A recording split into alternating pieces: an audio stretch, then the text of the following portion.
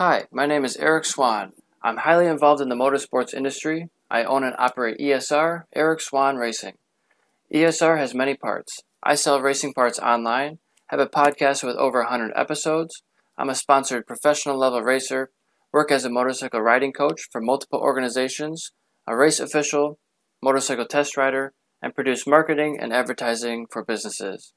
After hundreds of hours of podcasting, I'm interested in using my voice commercially for broadcasting, audiobooks, commercials, voice acting, and other opportunities that may arise. Please consider using me, Eric Swan, for your next audio voiceovers. Head over to ericswanracing.com for more information. Getting a little bit of the payment for barber, so I'm just working just about every day. But yeah, working. I skateboard in my free time. When it's ski season, I ski, and maybe a little bit of a little pump track on a BMX bike. Perfect. And I'll backtrack just a few seconds because I just hit the record button. But Oh, okay. yeah, ericswanracing.com podcast number 118 with Spencer Humphreys. And I talked to your brother just a little bit ago on here, so that was cool. And just want to get your story and get your name out there. So thanks for coming on and talking to me. It's cool to be in the triple digits and to just talk to so many people. I will say it's not an interview format. I'm sure you've seen one or two of them before. So you can ask me questions. We can go back and forth. um, it's just supposed to be a conversation. So my pep talk is like swear, be yourself, have an unpopular opinion, just talk about whatever. We could talk about, homeless people or Michigan or, any subject really is on the table. For sure, for sure. Let's do it. So you did tell me about your season last year. You had some really good finishes. I worked 6 out of 11 of the events as a track marshal, waving the Oh flags, yeah. picking up bikes from Daytona, Road Atlanta, Circuit of the Americas to New Jersey, Barber, and Pittsburgh. So it's And cool that to see was you out that was there. that was last year or not That this year? was 2022, so this current year. 2022. Okay. All right. Well, I didn't even know you're over at Jersey. That's crazy. Yeah. Yeah, yeah. So it's cool to be able to walk around the pits during the fan walk time and get posters and talk to all the riders and ask them to come on my podcast and all that. Definitely, definitely. um, But yeah, I mean the this season was really in a word hectic, but also in a way maybe a little bit unprepared. Me and my brother had like this plan at the beginning of the year. We got the bike from Veloce from last year, and we were like, all right, Humphreys Racing, we're doing this. We got to do this. And I'll tell you what, the time went flying by. And next thing we knew, it was the month before Jersey. And Tyler sat me down and he was like, yeah, so Moto America is not going to happen. And at that point there, I was like, heart shattered. I'm like, what are we going to do? But then right after that, he said that Mike Skronik does, rides for someone that he would want to help out for, X amount of money. And he was like, all right, so just come up with this money before the weekend and we can do it. So I put in stupid hours at my work over at WizKids. They also help me out sponsorship wise, but a lot of hours, a lot of dedication. I made it my job to just get to the track. And last year with riding with Veloce, I just knew that I needed track time. That was it. Like every race I was at when it was at Pittsburgh, Jersey, and Barber, I was like, I know I can be up there. I just need more time on this bike because last year at Pitt, that was my first time on the bike, tires, everything. First Moto America race, everything. So I just said I need track time. So like going to the track, like I would have a huge interruption. Like couldn't get to the track. Like my dad's truck broke down. ah, They drove out with my mom's car, and then it was like 3 o'clock in the morning by the time I got to the track because we ditched the truck there, moved the bike over to a trailer, the whole nine. got to But repack yeah, I just made it everything my at the job. side of the road. Yeah, yeah, everything. So we had to load my suit, and like they brought the trailer with my mom's car, had to unload the bike. It was yeah, yeah. Yeah, and I know that happened to Keegan Brown at New Jersey. I think they were going to the same event, and their vehicle broke down, so they got like a U-Haul on the side of the road and like repacked everything. And it's like, man, I wonder if I'm gonna even get to the race.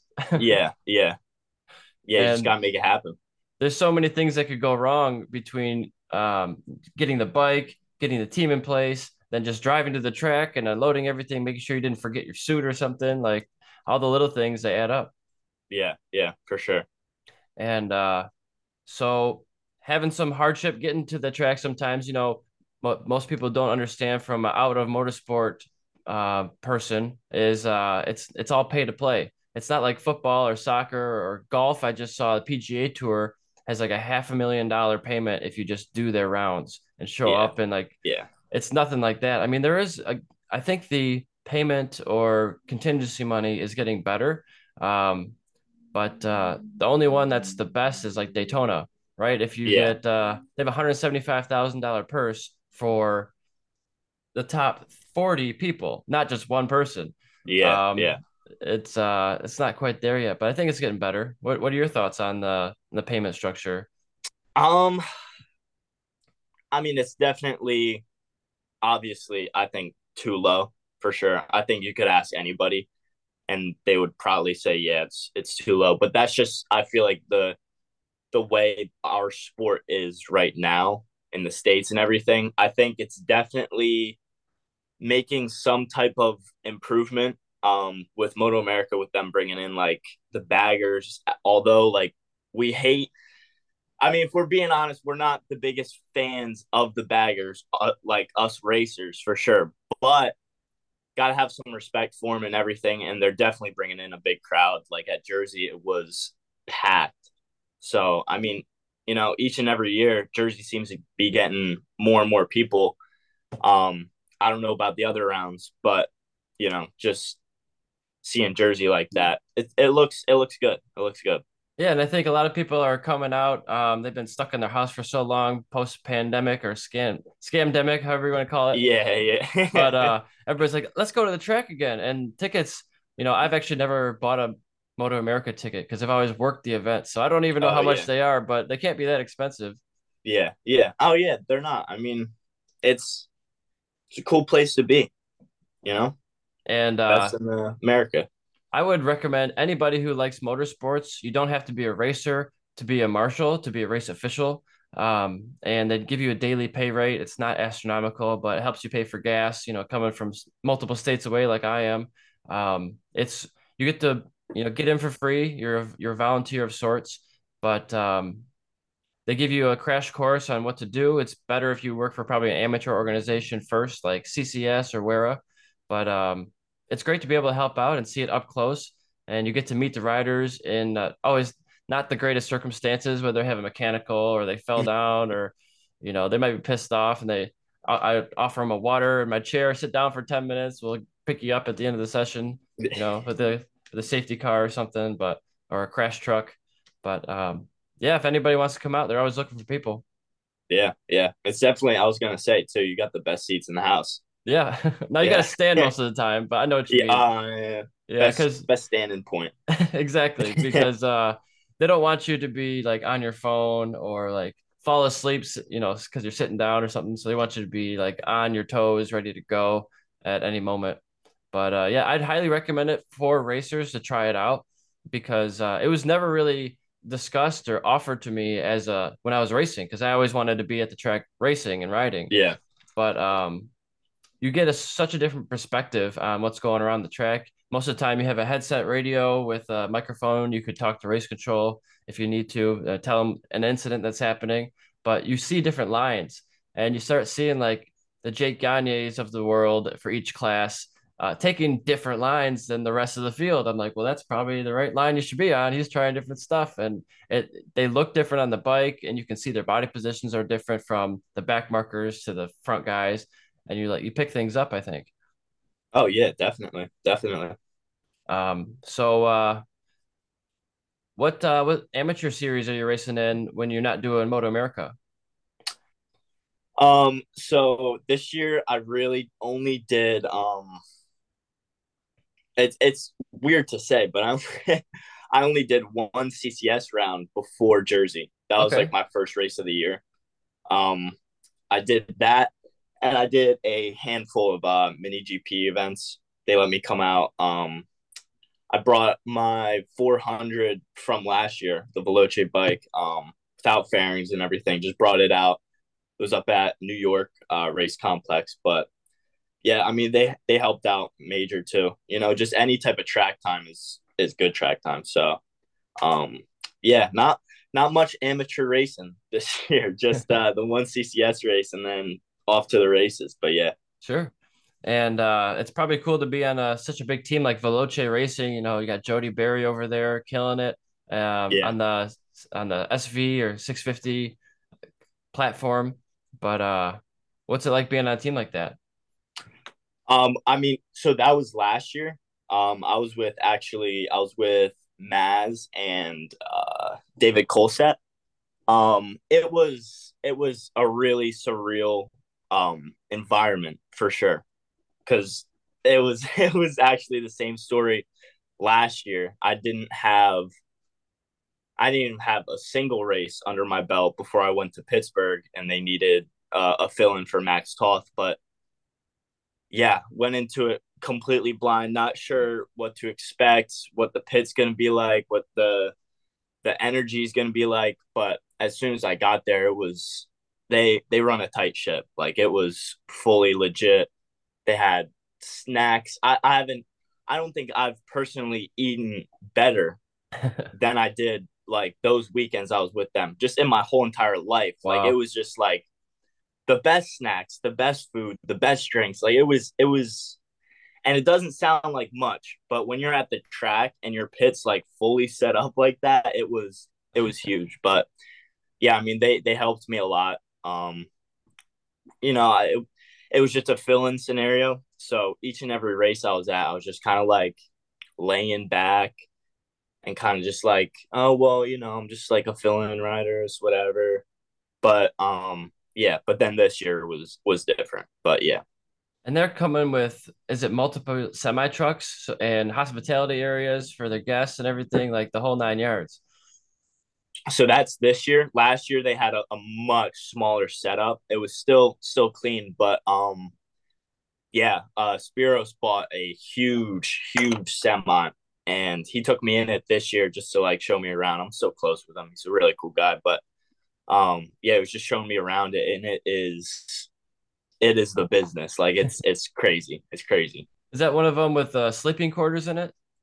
I believe so. I didn't get like the full tour. All I needed to see was just like the garage area with like 5,000 cabinets for everything. But yeah, Probably got multiple spare bikes and worth of parts in there. yeah, I'd say so. I'd say so. What do you think is a good number of fairings to come to the track with? Like painted, ready to go, Ooh. stickered up? Depends how much you Well, I push mean, it.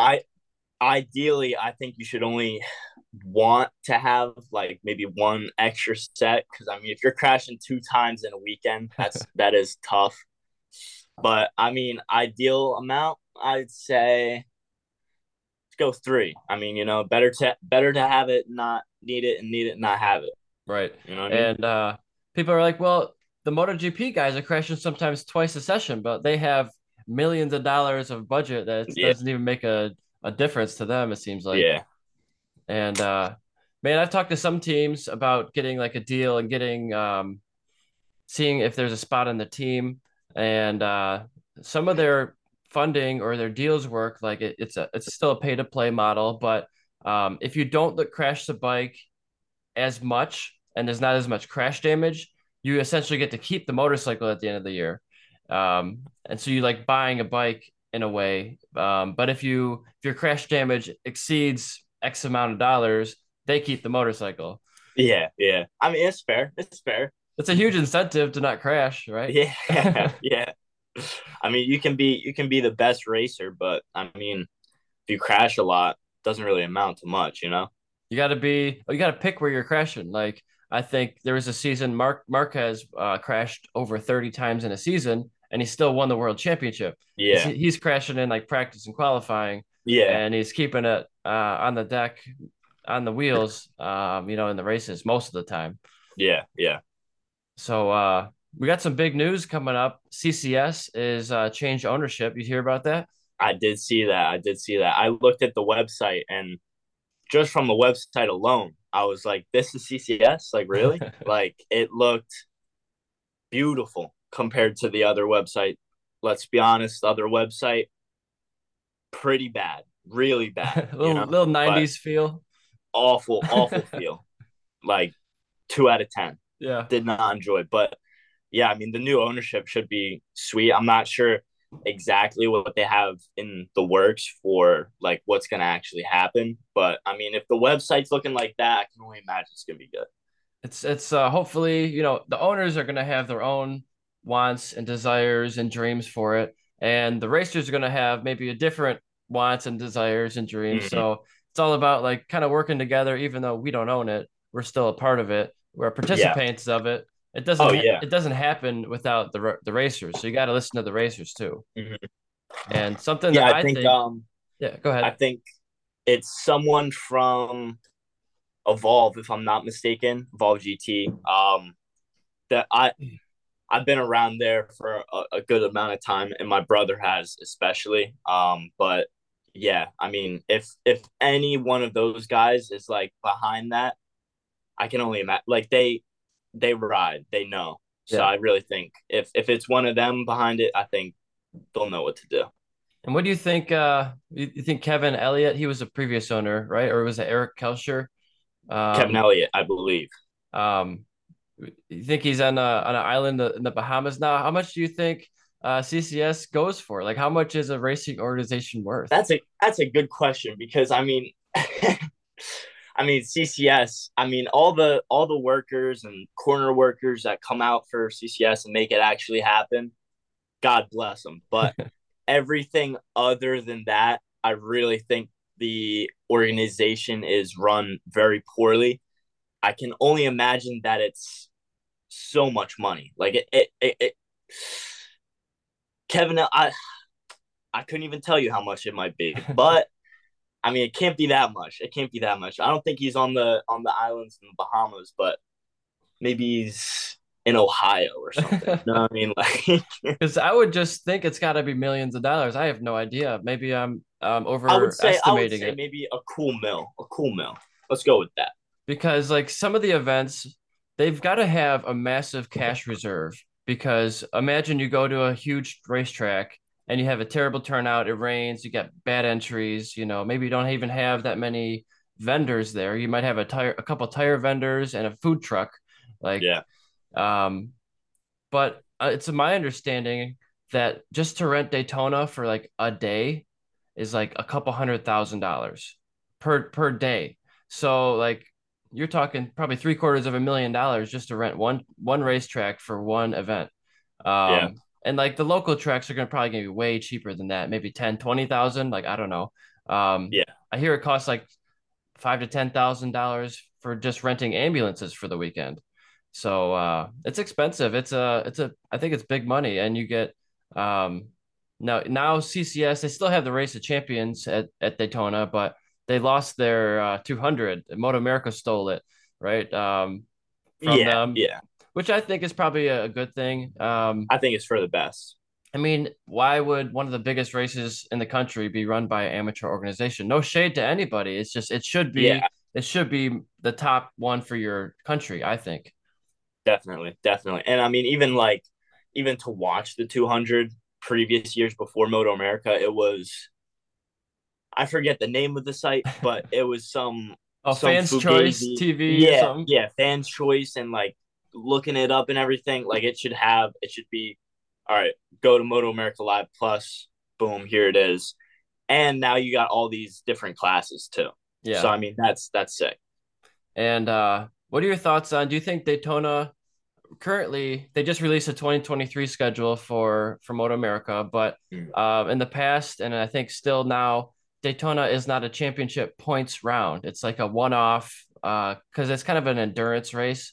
Do you Yeah. think it should be for points? Do you think they should bring all the classes there and have it a points paying Um round?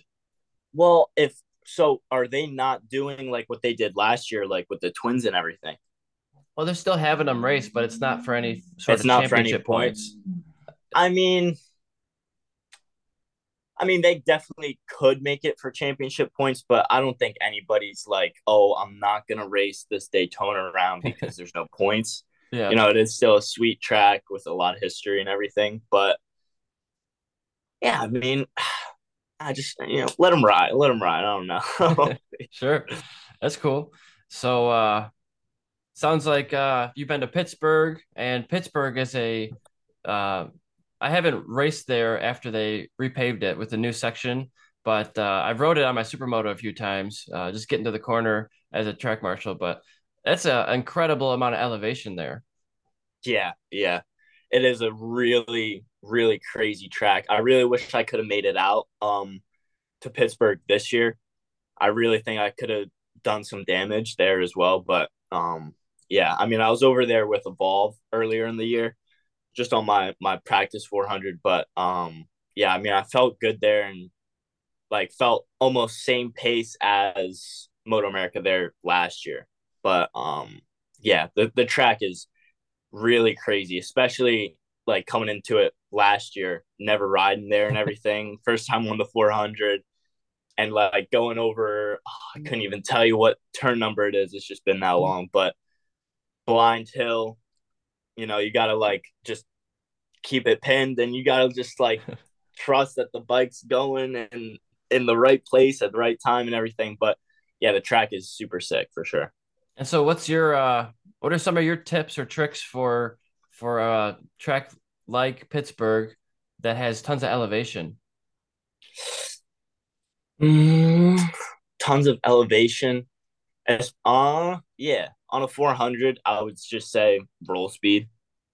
Like that was my biggest problem when I got there last year. I had time on like a 300 and everything, but again, no time on the 400. So I wasn't really like didn't know the key to riding it the way it should be ridden. But especially for a track around Pittsburgh, like the amount of roll speed you carry, it's gonna help major. Oh yeah, and just keeping your minimum speed up, it sounds like, so you're not going too Yeah, slow. I found yeah. a lot of people, myself included, when you start getting faster, your slowest speeds get higher because most of the time you're over braking. You're braking too much. You're not carrying enough Hmm. corner speed. You're not getting on the throttle early enough, and it really does help. Just even in the slow corners, you don't want to try to be a hero in the slowest corner because that's not going to typically work out. But try to keep that speed up. Oh Really yeah, helpful. yeah. And Most so, is there somebody, whether amateur or pro, that maybe is an up and comer that you've got your eye on? Like, hey, watch out for this guy. He's really doing well. um, I would say Josh Raymond. Okay, He rides with Mini GP, and he also did the Mini Cup for Moto yeah, America here on the O Valley. He came to that CCS round before Jersey. It was his first CCS race and everything. He was on a um NS NSR 250. No, I'm butchering that. I can't even tell you it. Little NSX 250. maybe. Yeah, yeah, yeah, yeah.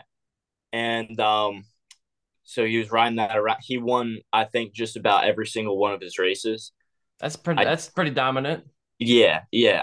Like first time on the track, everything like that. He did a 34 and Moto America on a 400, we were doing like 30s and whatnot, but still like a Yeah. 34 on a 250 and winning all the races. And I was talking to him after and he was like, yeah, he he was satisfied for sure, but he wanted to actually like race people. Like Oh yeah. I think he just mopped the competition, He's got you know? disappointed. He's got no one to race with. Yeah, exactly. So he's got the drive. He rides like almost every weekend. He does flat track. He does everything. So he's definitely one to look out for.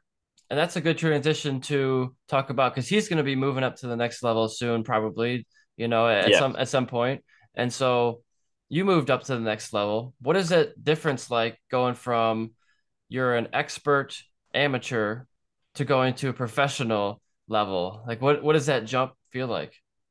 Um, it's definitely at first like a little like almost like shell shocking. You're like, oh man, like when I first got to Pittsburgh with Veloce, it was like I was like getting the shakes driving up and everything, and I'm like, oh my god. But like deep inside, I'm like, all right, Spencer, like keep it cool. Like we're fine. Like this is just another race weekend. Like just chill out. That didn't really fully work for the rest of the weekend because it is still definitely like, oh, this is like it. It's a Like big this is time. it for yeah, this is the big time. So the difference, I mean, Moto America definitely keeps a tight knit like schedule. So like everything's like right on time. If there's like a red flag or whatever, there's debris on the track, they get it done faster. But yeah, I mean the jump, like just having all same bikes in your group and in your races and everything, it's super sweet. Cause I mean, like racing CCS, it's like, all right, so you have a modded 250, and then we got a 400, and then we got a really old 600 up here, and then we got like this 650. There's a 125 behind me. I didn't even know about him. Like it's so mismatched and doesn't feel like official. But when you're lining up and grinning up with every bike, like same spec, same everything, it's a cool feeling. It's a And cool feeling. I would imagine that there's a high level of respect because you've made it, you've got that new license, you're like I said, in the big show, but you can also probably trust them more. Like you can make maybe tighter passes and not have to worry about is this guy gonna go down because I'm gonna take his line, Def- respectfully, you know, oh, definitely, definitely. and that's got to be nice. You can finally do what you really want to do and like give them the business right when you're coming Yeah, through the corner. yeah. Yeah, the CCS before Jersey this year. I felt good. I was doing maybe like 2 seconds off of like race times for Jersey.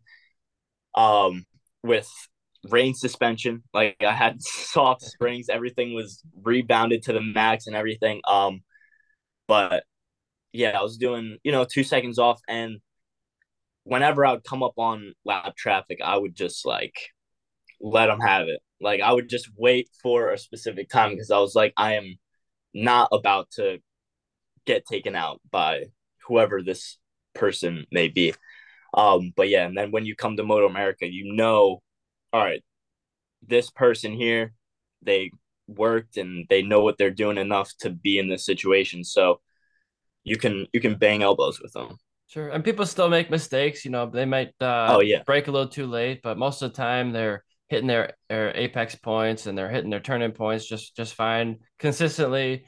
And it's really cool when you can have a race that's every single lap is within 3/10 of a second or less. And yeah. you're just being that consistent the whole time. Is there something on track that you're mainly focused on working on? You said seat time is a big thing, but when you're out on the seat, is there like working on braking or corner speed or I mean, you can always strive to work on like everything, braking, corner speed, everything. But I mean, like race wise, if I can do a full season this year, who knows what might happen, what might transpire. But I want to be able to do what like Tyler Scott and Rocco Landers and even Gus a lot this year. They're able to break away from the pack and just put down heaters. yeah, So like when race one at Jersey, we were just like cruising doing 30s. And at the time it didn't even feel fast. I was like, man, we're probably doing like 32s in my head. And I get off track and it's like, oh yeah, you're doing 30s. I was like, damn, like, just damn. drop time just like that. Yeah, it doesn't make it's really weird because especially at a track like Jersey, like the the less you try, the faster you go. Like you can't force yourself to try to go fast around Jersey because then you just end up not going fast. But I want to be able to work on like just plug in laps. Like I want to be able to show up to like Jersey on a track day or whatever, and I want to just be able to throw down 30s by myself. I don't need anyone ahead of me or nothing like that. I just want to be able to plug away, and if I can race again next year, which I pray to God I can because I really think I could do something. Yeah, I want to be the Rocco Landers or Tyler Scott that just breaks away from everyone. Heck yeah.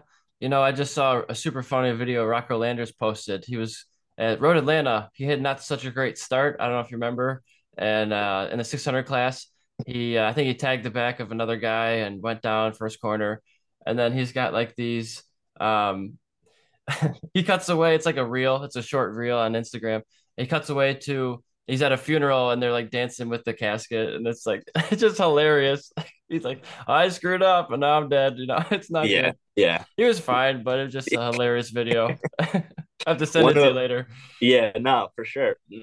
One of the fastest racers in the country, Rocco is a very very funny character for sure. You For have to be a sure. little different to be that good and be doing it like that, right? Yeah, yeah, I for think we're sure. all a little different if we're into the sport. Oh yeah, yeah. If you're cookie cutter and you're Captain America and it won't work out. Gotta have a little flair. Gotta have a little flavor. Yep. Got to be willing to do whatever it takes. Yeah, yeah. And so I guess like that's a good segue to sponsors and sponsorship. Sounds like you got a rye cap on, or it looks like Oh, definitely, definitely. been a rye wearer for years. Yeah, it actually stemmed from mini GP. In the 50 class, if you win the championship, you get a year contract with a rye. Oh, cool. So I first started and I just did like a couple 50 races. Eventually moved up to a 110, and then I was like, "Yo, Dad, like we can get like free helmets if we race this 50 class."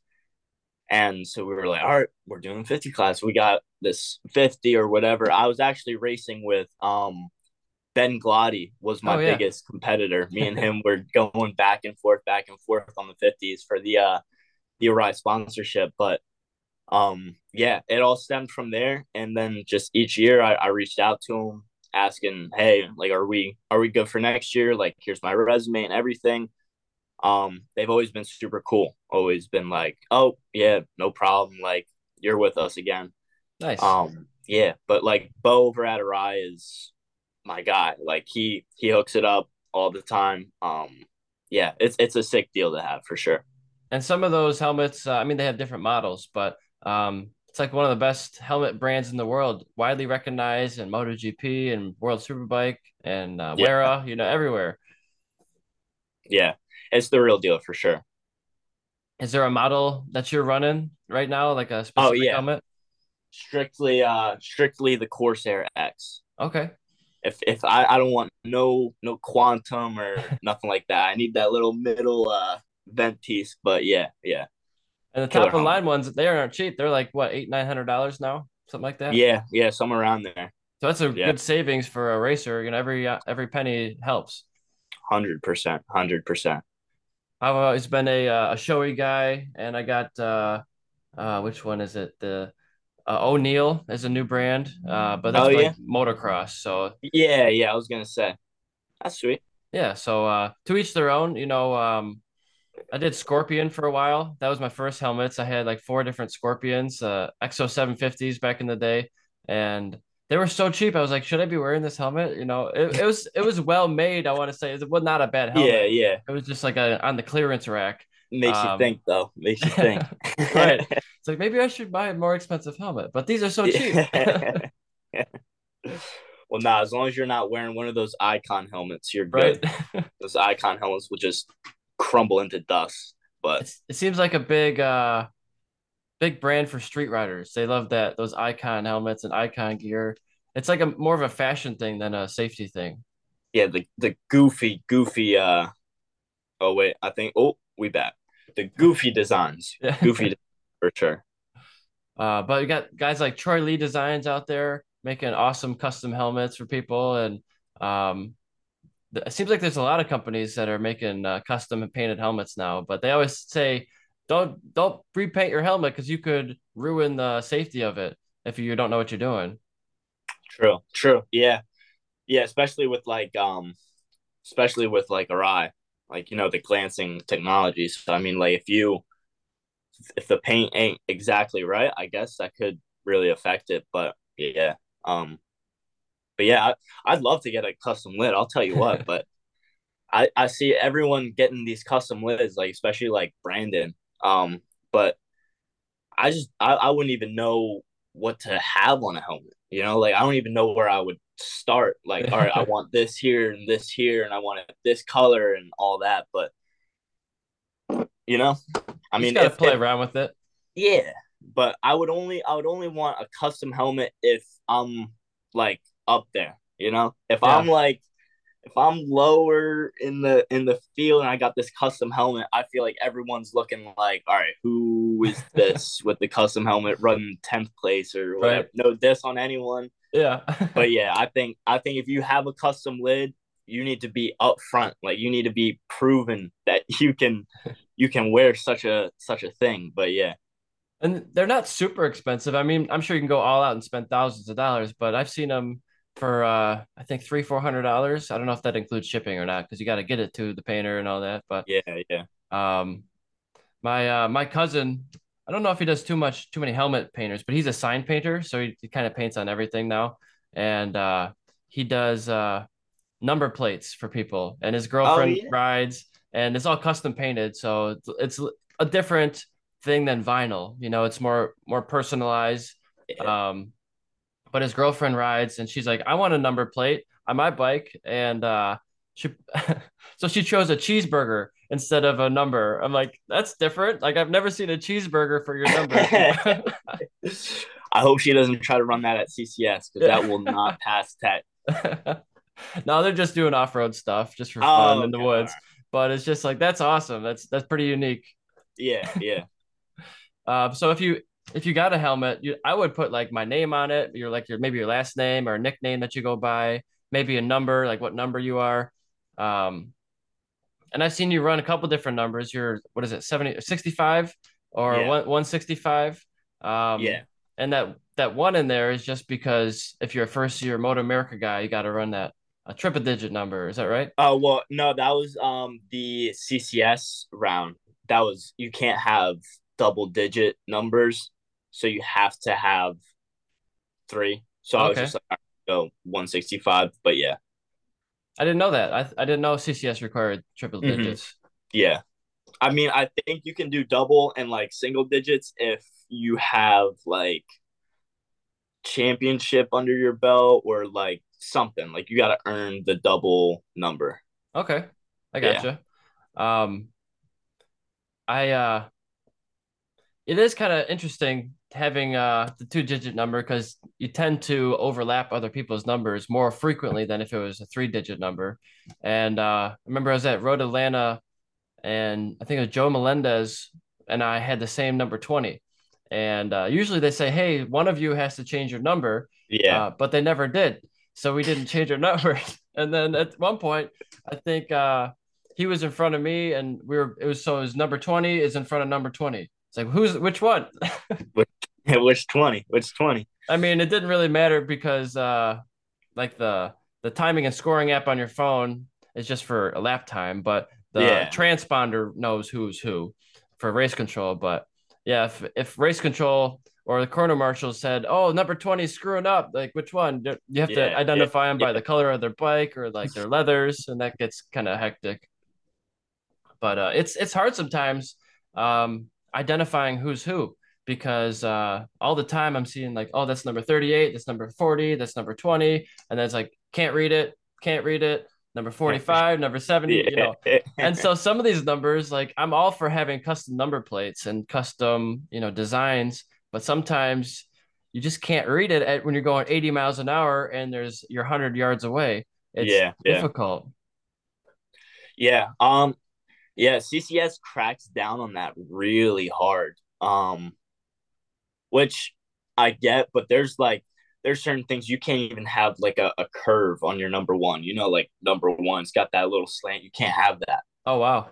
So like I think like little stuff like that, let's have a little bit of some creativity and make the numbers actually look a little good at least. I'm hoping with the new ownership that something changes with that. But yeah, I mean, some people overdo it for sure. Like just have it a little more like dim it down a little bit. But Yeah. yeah, Have some personalization, but make it readable or legible from 100 yards away at 80 miles an hour or sometimes that, faster. yeah. Um, so one thing I'd like to see for CCS or WERA or any amateur organization is having legit TV. Not maybe it's not going to be broadcast on your national networks. I don't have cable anyway. I would pay for the video pass. And I thought about doing this before, and I've talked to other people about doing this. I mean, we have freaking bag toss or cornhole on ESPN. You're telling me this is not a Amen. place Amen. for motorcycle racing or amateur racing. Like you don't have to do it with $100,000 a piece broadcast cameras. My cell phone, iPhone X from 6 years ago, is a 4K camera that's better than any camera that I have for the podcast. And $1,000, you get. It'd be great to like. I did a whole list of what I would want to see, and I laid it out in a Word document and messed around with it quite a bit. But like, it'd be nice to have maybe 10 cameras per track. Maybe have a pit lane camera, maybe have one in the garages, maybe have one in the straights, maybe have one that can cover a couple corners. Yeah. Um, but you don't even need 10. Like anything would be better than what we have now. Um, Yeah, like maybe even five, right? just Yeah. like somewhere. It doesn't have to be every turn, like just somewhere, I think for sure. Yeah. And some of the organizations, I'm not sure if it was CCS, but I know it was Arma Vintage Racing. They have a camera. They have one camera at the start finish line as like an overview, but they don't have any cuts to the feed or anything like that. And they stream it live, usually that one feed. Now, to do it even cheaper, you wouldn't even have to have a production crew or a truck or a van there splicing it all together. Do it later, like do it next week and put it out there. Yeah. Like Yeah. later, people will still watch it. Like it stinks knowing the results sometimes, but I'll still watch a race even if I knew who won. Yep. So like Yep. do it in post production. I could do it on my laptop. Like you don't Hmm. have to have crazy amount of technology here. Just a few feeds and maybe a volunteer doing this with the camera. Oh, there we go Yeah, just again. a little follow. Yep. No And problem. It's no problem. they have soccer. They have this soccer camera that is like an AI camera that doesn't need any person operating other than pressing start, and then it'll just track the ball and just slowly pan back and forth. And I'm like, and I emailed them, said, "Is this good for motorsport application?" They said, "No, it's not. But all you really need is just to like follow an object that looks like a motorcycle and track it around the corner Yeah. and then reset. Like it doesn't Hmm. have to be super zoomed in or high definition MotoGP cameras, which would be Yeah. nice, but maybe down the road once we have like you can't make it better until you have something to start with. Yeah. Yeah. Got to get a solid base first. So I don't know. I can't imagine the organizations wouldn't want you to do that, right? They would probably welcome somebody to come in, but they're not a film company, right? Yeah. You need like an outside entity to do that, and then they're gonna work on, well, who has the rights to it? Is it the film company that has the rights? Is it the racing Yeah. organization? Like I'm not doing this for money. I just want to see it promoted more, and I think that's one of the things that is a problem with the sport is like you can't see unless you go to the racetrack that's probably 2.5 hours away. You can't see these amateurs get better and come up through the rankings. You only see Yeah. them once they get on the professional stage. Hmm. And it's like we got poker on TV. We got all these different things. I There's so mean, many different even interests. like we got bowling, Yeah. bowling. And Like curling. bowling. I mean, even yeah. I mean, let's get risky here. Baseball. Yeah, I right. get it's the World Series, and I mean it's a little entertaining now that it's the World Series and actually matters. But watching any other baseball game, it is like watching paint dry. And I get that motorcycles isn't for everybody, and you can't be like, oh, this is cool, which still doesn't make full sense in my head, like how that doesn't like spark your interest just a little bit, just rolling around a racetrack at really high speeds and dragging your knee and elbow. Like that's not like, ooh, that's cool. Like, I don't get that. And like it's BS. It's BS that we got bowling, we got ping pong, maybe even, and we the cornhole. Cornhole, cornhole. Like that's crazy. And they have professional cameras. They're on like ESPN. What? Like It's a big it's production. ridiculous. Yeah, yeah, So yeah, I think there's definitely a space for it. It's just like you can make any idea come to life. You just have to have a good enough pitch, get in front of the right people, and then go out and make it happen. yeah, It's just we need somebody to do that. And I don't know if I'm that person. I'm not a film expert. I'm just trying to get better at speaking now and talking to people. yeah, And if there's if that happens and broadcasting amateur races gets more popular, I bet you the grids will get bigger. There'll be more sponsors because now it's televised or recorded for maybe millions of people to watch.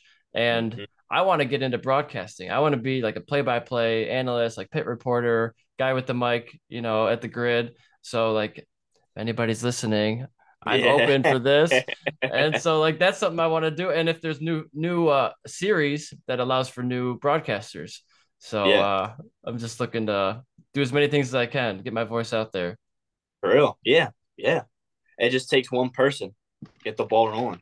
Yeah, maybe one of these guys with the semi trucks at the racetrack will have a good connection. It's all this sport is all about the people you know. Yep, You know. it's been pretty cool. So before I forget, I'm going to a quick little segment here.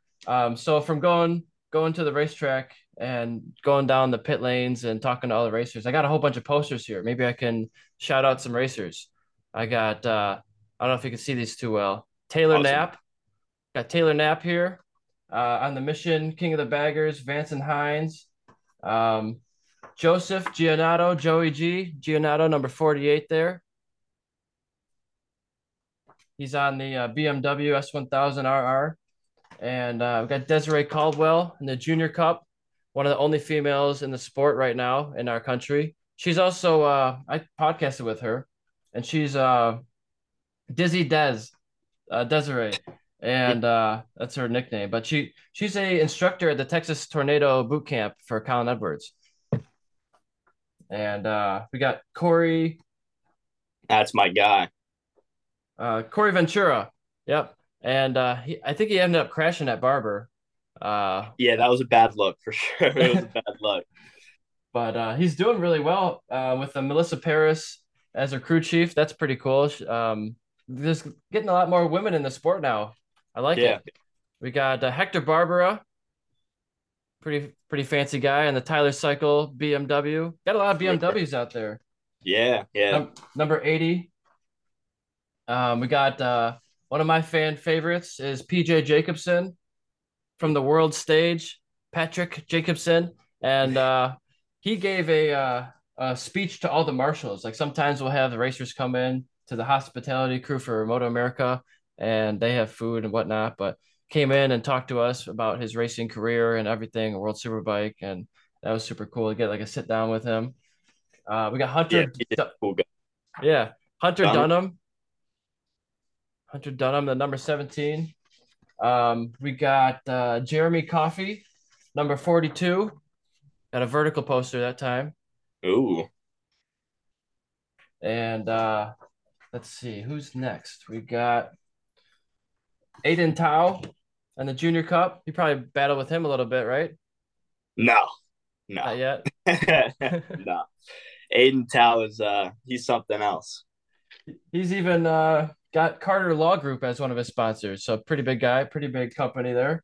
Yeah. And here we go with CJ LaRoche. I podcasted with him. Also number 20. Number 20 is in my Yeah. heart, so gotta represent number 20. And he's got LaRoche Tree Services. He's like one of the first racers to sponsor a round himself. He sponsored the Yeah. Pittsburgh round with Yeah. his aviation services. And here's Nice. Here's that boy Tyler Scott, number 70, killing it He on is the he Vision is something special for sure. To do what he M4, did this year M4 X was Star Suzuki. crazy. Yeah. Yeah, he's doing super well, man. And then you got another guy who's doing really well. I think you already won a race this year, Sam Lockoff. Yeah, yeah. Anybody on the M4 X Star Suzuki team is going to be the tits, right? They're going to be Oh, for super sure. good just to For be sure. on that team. We got Liam Grant here, another one on that team, stepping up, Mm. number 90. Man, I got a lot of posters. Yeah, yeah. um, Jake Lewis, number 95. Happy to see him back on the grid. He was out for a little while. You know, he got hoed when he broke his leg back in like 2015, Yeah, and Tony Elias took over a superbike seat. That stunk, but I mean Tony won the damn championship, so you can't fault the team for it. that's But right. I get it. But now he's back and he's winning races in the stock 1000 class, moving up and going superbike. And we got, oh, I didn't look at it for Richie Escalante. Richie Ante. Escalante, number 54. I think he's definitely got something in him when he gets on a real bike Yeah, for I sure. mean, he beat SDK, and SDK is now in Moto 2. So I mean that's kind of hard to like really gauge though, because Sean Dylan Kelly definitely went to Moto 2, but Sean Dylan Kelly went to Moto 2 most likely because he knows the right people and Escalante didn't. Or maybe Escalante had the opportunity but thought, I don't think I'm fully ready for that. And Sean Dylan Kelly, he's trying his best out there, but he's over in Moto 2, but he's not like boom, Moto Yeah. 2, like Sean Dylan Kelly, let's go. Nothing like that, which is fine. And, it's going to take time and whatnot. But I mean, I feel like maybe Richie was just like, maybe I'll pass up on that. Sean, you go do that. I'm going to try to get faster here first or do whatever. But yeah, Yeah, there's always more to learn. And Richie's stepping up to the 1000 class now. So that's a yeah, whole new ball game. We got to figure out how to make that work.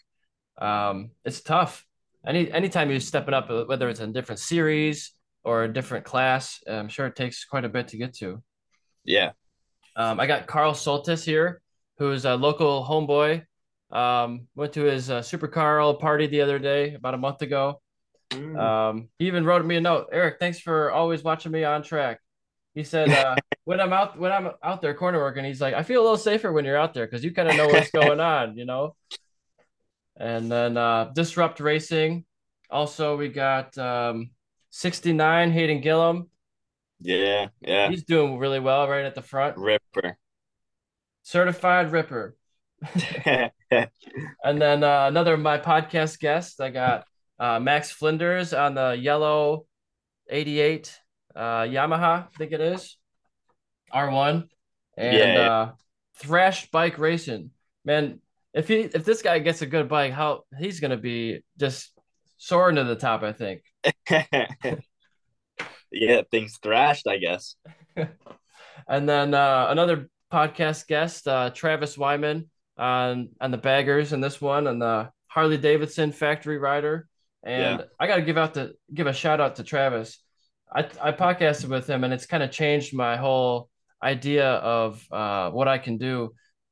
We talked about he's a coach for open wheel cars, he's a coach for motorcycle racing, and he's a coach for Ford Performance, like three different disciplines in racing, all separate. And I'm like, man, how do I get into that? How do I do more of that stuff?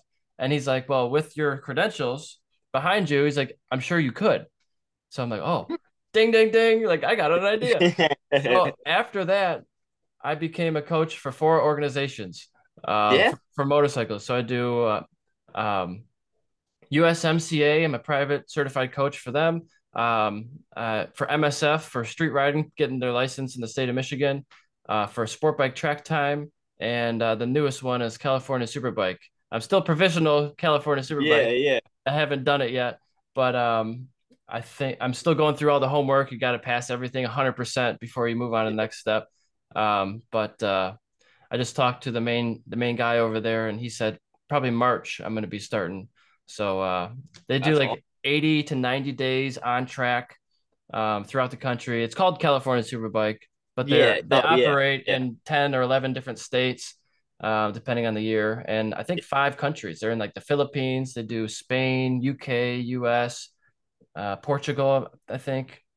But I don't think Yeah. I'll be They're the traveling internationally just yet. But yeah. maybe there will be an opportunity. I think they go to Australia too. So such an opportunity to do Yeah. That's that. awesome. And then I actually have two Travis Wyman posters. This one is his Oh yeah. 1000 Yeah. cc, Yeah. Hmm. also on a BMW. So Yeah. my motorcycle is for sale right now. I have a 2008 Kawasaki Ninja ZX6R. It's race ready to go. Brand new stands, brand new warmers. I'm actually selling my entire setup. I'm not getting out of it, but California Superbike provides a motorcycle, a Sure. 2023 brand new BMW S1000RR, That's a little and bit upgrade. a little upgrade, about 14 years or something newer and 80 horsepower more. And so I just bought this bike myself from a friend of mine. I did 7 track days on it. And then I got this opportunity. I'm like, oh, I guess I don't need a bike anymore. Hmm. Uh, so my entire pit setup is for sale. Canopy, 10 by 10, sturdy legs on it with, I have a generator, brand new Generac 2500, a trailer for sale with ramps and a box on the front with a pit bull trailer restraint.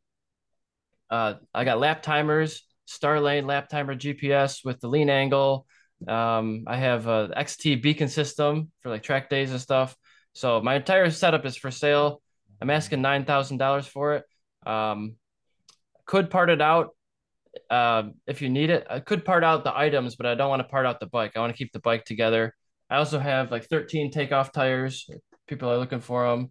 And I sell 22 brands of motorcycle parts online. So if you guys need anything, let me know because I need to get rid of this bike now. Um, and we got Travis's brother, Kyle Wyman. Uh, Kyle. he's not running the number one next year, is he? Yeah. No, he's not. He lost that number one plate, but he's still fighting for it. I think they had some bad mechanicals and oiled the track again, but that's It pretty was, common, yeah. pretty common. And it looks like I got a duplicate. I must have got two from PJ. How Uh, could you not? You know. oh yeah, right. If he's gonna offer, I'm like, oh yeah, I guess I gotta take one. Oh yeah, I got another one from Jeremy Coffee. Sorry, I'm taking all your posters, guys. Here we got Bazooka Joe. Oh, that guy sucks. He's the worst. Joseph Lemandre. He's been on here twice already, podcasting with him. Yeah. He's a super nice guy. And he's getting older, man. He's getting more mature. And I went up to him like I didn't recognize him. I was like, "Are you?" He said, "I'm Bazooka Joe." I'm like, "Who's Bazooka Joe?" I didn't know the nickname. He was like, Little "Oh, J. that's Joseph Lemandre." Yeah. I felt a little silly, but and then we got Ashton Yates. Ash. Yeah. Oh, this was really cool. In those Moto America hospitality meetings, um, the three Yates. It was Lucky, Aaron, and Ashton. They all came and did a speech for us, and it's like we have 3 generations of professional racers right in front of us, in the same family. That's pretty darn rare. I don't know any Super other cool. family like that. Yeah. And then the last one I got on here is the Battle of the Baggers. Battle of the Baggers, drag specialties. And this was Bagger Racing League at the Milwaukee Mile, September 2nd to the 20 to the September 2nd to the 4th of 22. And so I went to the Milwaukee Mile in Wisconsin, and it was a whole series of baggers, all different classes. They might have had 6 or 7 classes, Yeah. but Yeah. it's like they haven't used the Milwaukee Mile in 35 years for motorcycles. It's like a mini Daytona. They have a banking, then they have an infield section, but it was cool to go there and see a new series and help out. If you go to like a MotoGP or a Formula One Marshall meeting, they have 500 people. We had 7 people, 7 marshals. So like, and these bikes are 6, 7, 8, 900 pounds depending on the Yeah. class, and so we don't have anybody to do pickup. So if somebody crashed, we just red flag it, and stop the session and like, okay, get the crash truck out there, and it's not ideal. No, no. If I'm not mistaken, was Shane Arbone racing that? I think so.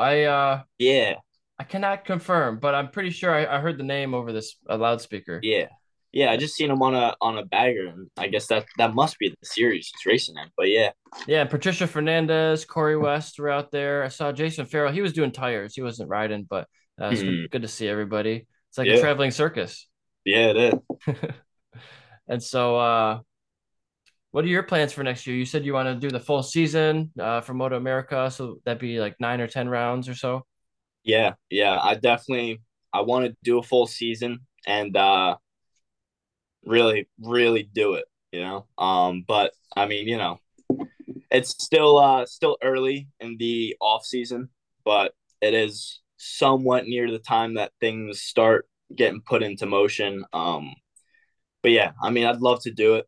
It all definitely comes down to funding. It's tricky, it's tricky finding someone to give up some money like that. But yeah, if I can find the funds and I can make it happen, I'm ready. All right, that's good to hear. It's racing is all about if you can afford to do it, you can do it forever. Yeah, Um, it sounds like you said you before you had some sort of proposal or marketing information to get to give people. to get people. What do you mean? Um, to give people like for information about the series and about your racing and riding, like a race resume.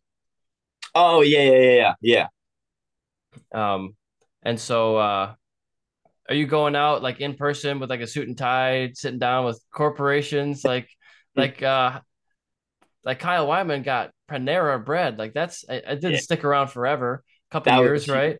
But That was that's huge. that's awesome. Like Yeah, to get a meeting with these people yeah, is a step in the right direction. And then maybe you do 100 meetings and you get maybe one or two say yes, but yeah. those two that say yes could fund your whole season or multiple seasons. Definitely. I mean, I think it was definitely a little bit easier for Kyle to get something like that with his name being Kyle Wyman and in the super bike class and everything. But being in Junior Cup might have a little bit of an effect on things. But I mean, I haven't gone out in a suit and tie, going place to place, door to door. But if that's what it takes, I'm down to do it. I don't think it sounds like a terrible idea.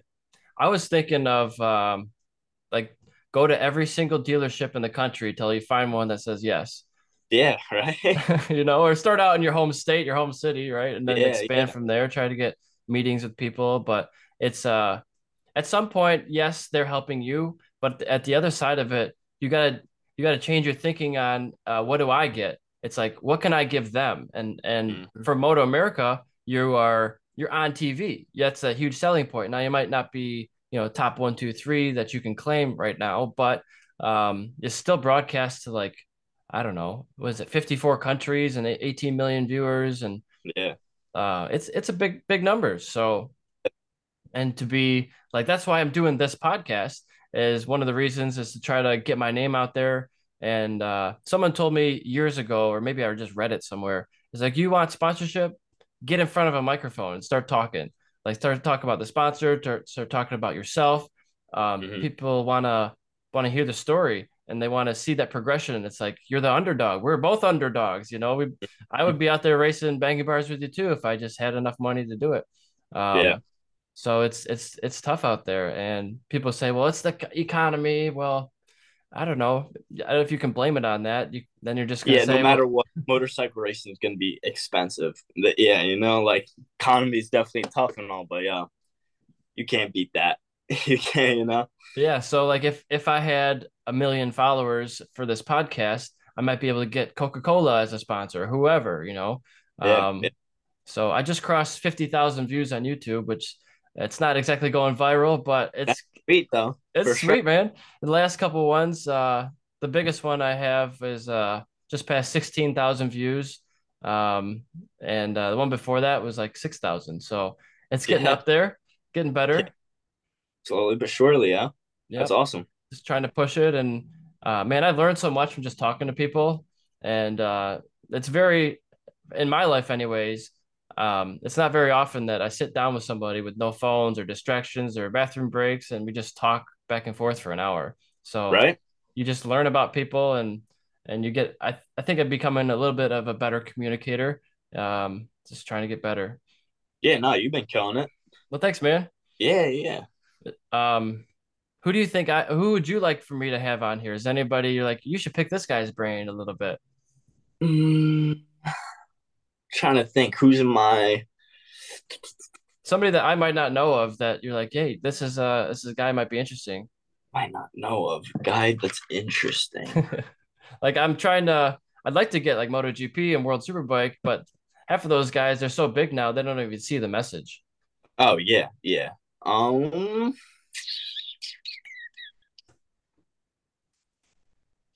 maybe go someone like Ryan Fleming. Okay. He's the owner or co-owner of Mini GP and J Mini GP. All right. Yeah, he's a very successful businessman, and he has copious amounts of love for the sport. And picking his brain about what to do in the scene for sure. Like if you want to actually put the nose to the grindstone with the camera and everything like that, he would be able to feed into that somehow. Like he's a big business guy, big promotional guy. He's a good guy. Good guy. Yeah, I have to Yeah. look it up. Brian Fleming. Yeah. And so tell me a little bit about Mini GP. I don't know too much about that organization. Yeah. It's where I started. It's where Gus started. It's where Joe started. It's where Maz started. It's where Brandon Posh started. Wow. It's Some big real deal. names. Yeah, exactly. Yeah, it's a little organization in Jersey that does like dirt bikes, like a Sierra 50, a Kawasaki 110, and then it goes up to like a 150R as like the super mini like premier class. But yeah, I started off with it with actually my brother Tyler. He started because he worked for Metric Devil Moto with Mike Felice, but um he got into it. I just went with him to the practice day and whatnot. I was just like riding my bike around, not knowing anybody, which is like crazy to think. And someone was like, "Oh, excuse me. Hey, do you want to ride? Like, I have gear, helmet, suit, boots, like all the whole nine. I have a bike for you, even." Oh My wow. dad was like, "All right, why not?" And then I did it the next day, and maybe even after like the second lap, I was just like hooked. I was just like, this is sick. Like this, I need to keep doing this. But yeah, and since then it was just history, really. Yeah, just And so it's pavement or dirt or supermoto mix, strictly pavement. strictly pavement. And so you're Yeah, probably on uh, DOTs or slick tires, not knobbies. yeah, no knobbies. You could maybe do it on knobbies, but maybe die as well. Yeah, I've been doing some supermoto and it's pavement sometimes only, and then they'll have a mix where you could do dirt and pavement. But Mhm. for any of those, it's no knobbies whatsoever because you have no grip on the corners. Like you're going to a Yeah, corner, it's just gonna, just mhm. gonna fall, wash out real quick. So that's more of a safety thing than any. Yeah. So they do like sprint races or endurance races or what kind of events? Yeah, yeah. So they do practice days, and then they do. I think they have like usually 6 sprint races a year, and then maybe 3 or 4 4-hour endurance races, which are Okay. always a good time. And is it the same track or is there a series of different ones? So they differentiate tracks like mainly just at Jersey. Like Jersey's got Avenger and Liberator. So Hmm. they'll go back and forth through that. And then they also go to that New York race complex place. Oh yeah. Track is amazing. It's like a Moto GP mini track. So like a It's kart track. it's yeah, yeah, kart track still. But it's like big scale. Yeah. It's kind of hard. You can't, it would be nice. It'd be fun, I think, to go take a mini bike on a big track, but you'd be sixth gear, or you probably don't even have six gears. You'd be fourth gear Yeah, pinned fifth the gear, whole time, fourth or fifth, yeah. and you blow your engine on lap two, probably. Yeah, yeah, something like that. I mean, you could just gear it to the moon, but having a big bike on a small track is actually like having a 400 on a mini track, something special for sure. It's Yeah. fun. So you've done Yeah, that too. You're taking your Cowie 400 out there. What's that like? yeah. It's probably you're not getting out of second gear on that situation. So I was mainly taking it up to OVRP, Oakland Valley Race Park. It's actually where PJ rides a lot too, and his off time if he's not in Florida. But yeah, I went out there a couple times with like Gus and Joe and them. Um, and they all have like 450s, the Huskies and everything. And I'm like, damn, like I don't even have a bike. Yeah. They're like, hey, you want to come up? And I was like, well, I mean, I do have my 400. I was like, I'll just take off the fairings. But yeah, it is a huge workout. You can really test the limits. You can, and at a safe speed too. Like you can feel the front and not be worried about feeling the front because you're not going like 60 miles an hour. You're going maybe 20. Yeah. But yeah, I mean, I do attribute like my performance this year just from even riding a mini track. As crazy as it sounds, a certain person was doubting me at the CCS race before Jersey, and they were like, "Oh, like riding on a kart track, like you're ready for Moto America." Like kind of just like playing around, but Yeah. at the same time, I was like, you don't know, you'll see, I'll show you." But yeah, I mean, track time. For sure, you're still pushing the tires, you're still getting on the gas, getting wheelies out of the corners probably, Yeah, and yeah, hitting those braking points. And it's about instilling consistency and good habits. Doesn't matter if you're going 200 miles an hour, if you can do it consistently, the same lap time within a few tenths here and there, and you're comfortable, and you're doing it in different conditions. It's a drying track. It might not be raining, but it's wet and drying. It all helps, man. Like I've done all kinds of things now since I started motorcycle racing. Like I've done car track days.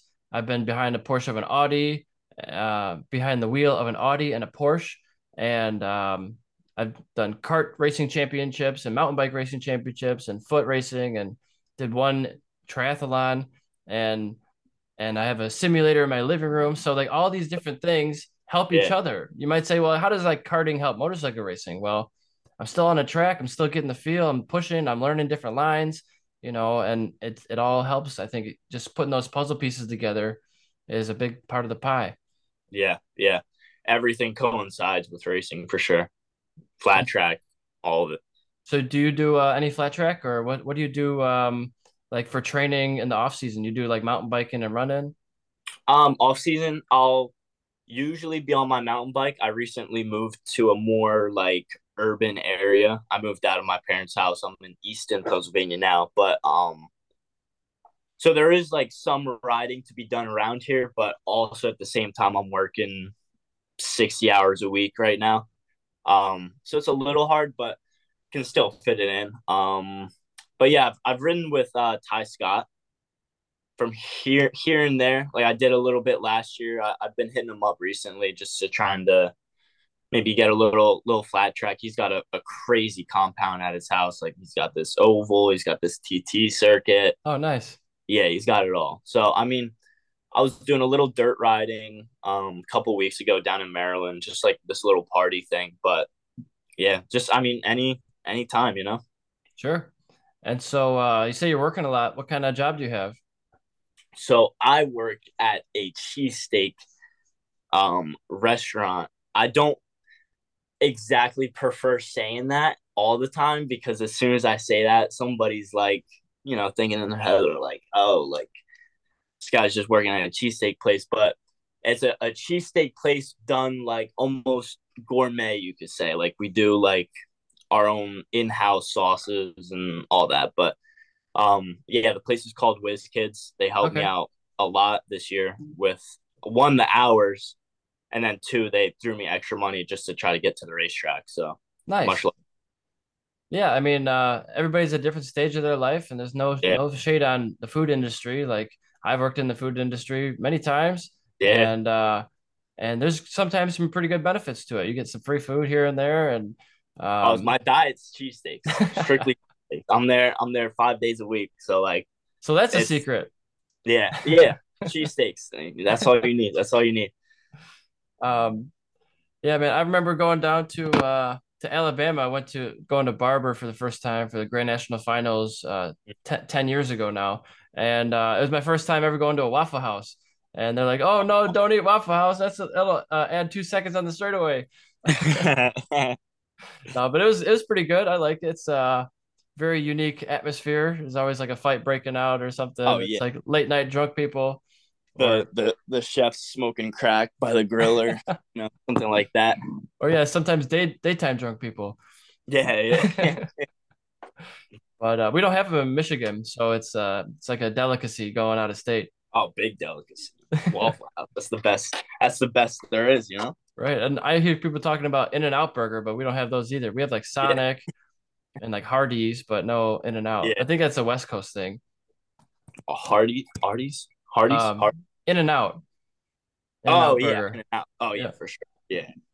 So what's your go-to restaurant if you had to pick one? Is it like a fast food or maybe your own restaurant you work at? Probably getting sick of it, eating it so Yeah. much. Yo, actually, just to truly attest to the quality of cheesesteaks we're pumping out each and every day, it's not like, oh man, like I gotta make this cheesesteak so I can like sustain my energy.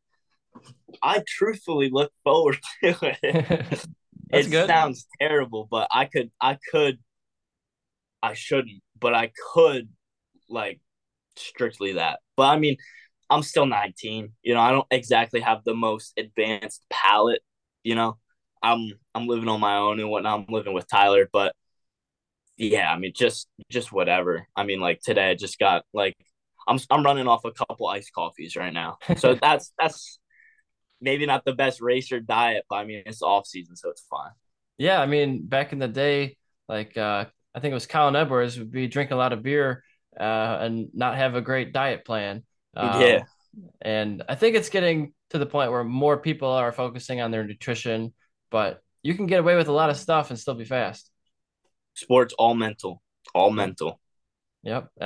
You don't see big bodybuilders going out there ever, really. There's no one who's massively ripped like a lifter.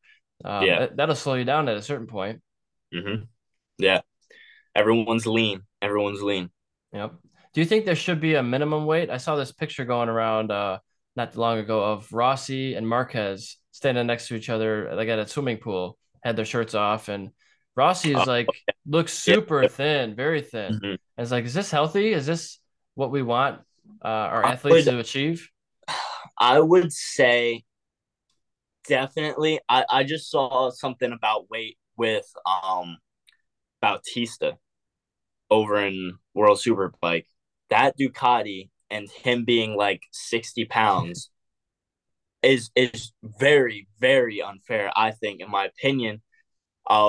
With a fast bike like that and he's super light, like he can literally get just about anyone on the straight, no matter how far back he is. So like I think there should be at least a minimum weight, like even if you have to add weight onto the Ducati or have him gain weight or something. I don't Yeah. know, but I would say like I mean like when it comes to Rossi and Marquez, um, like Rossi was never like, all right, since Rossi's this light, he's going this much faster than Marquez. It was always close racing. But with this Bautista guy, man, I would be pissed because like it's not fair at all. It's like a Danny Pedrosa or even like a Jason DeSalvo type stature, right? Yeah. It's I remember walking around the track with Jason and he's like 5'2", 5'3" or something. I'm not sure exact numbers, but he's like, "Slow down, guys. I got short legs." Yeah, But it's I was always kind of a light guy. I think I'm like 150s right now. And that was always a strong suit of mine is my starts because yeah, I remember yeah, getting quite a few hole shots because I'm great on the clutch. I'm great on getting the acceleration and not afraid to throw it in the corner. But yeah, that weight is a huge factor when the next guy's 250 or Hmm. whatever, it's a big thing. For sure. Um, and you said before you had the 300 and the 400. One of Hmm. them's a training bike, one of them's a race bike. Hmm. Um, so what's the difference in those models? Obviously, 100 cc's or so, but what does it feel like to you? Man, it's honestly been a real long time since I was on that 300. But I mean, if I could, I mean, it's almost just like what you would think, like it's just like a little bit of speed difference, maybe a little bit of torque difference. But I mean, all around, I mean, almost in a way, I would almost say that the 300's frame or chassis or whatever, like it almost felt better than the 400. Hmm. The 300's almost more um lower to the ground, more racier. I feel like the 400 definitely is racier, but it's not as low and as small and almost maybe not as agile. I gotcha. You know what I mean?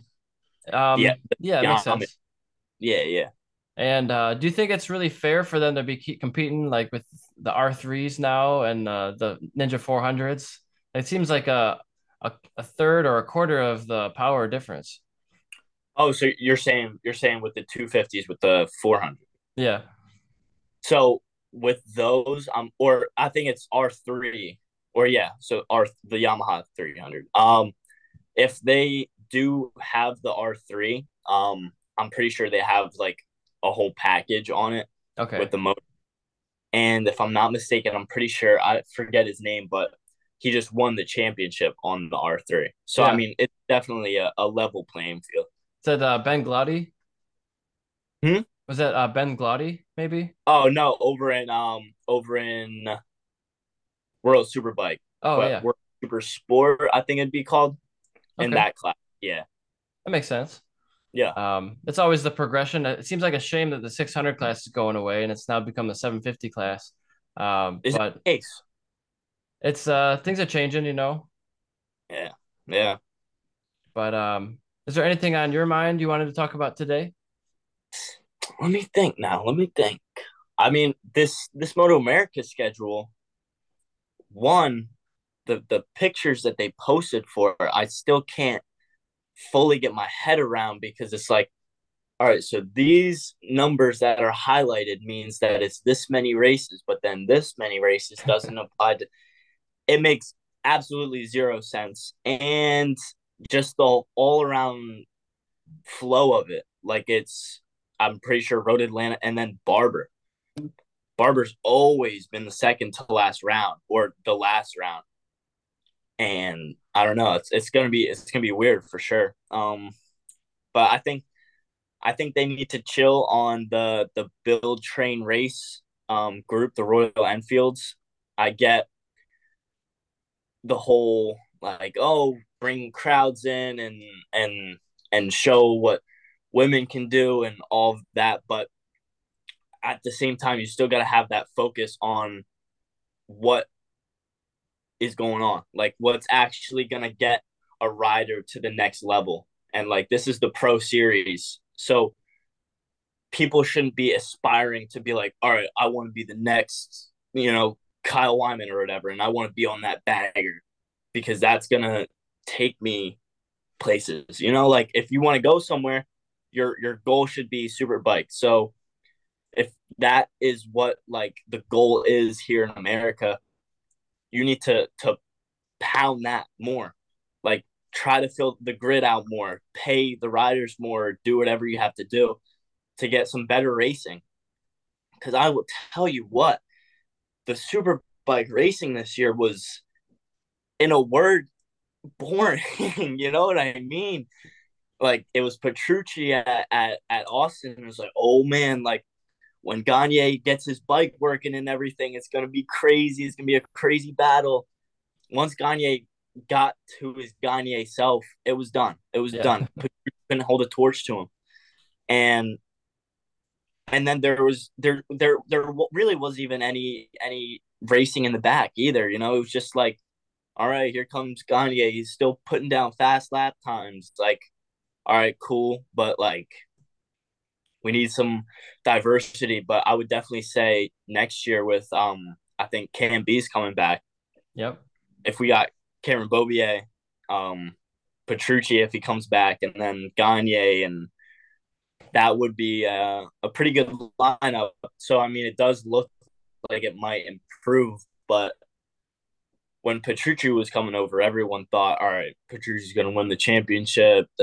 Now, not the case. So I mean, we're gonna have to see.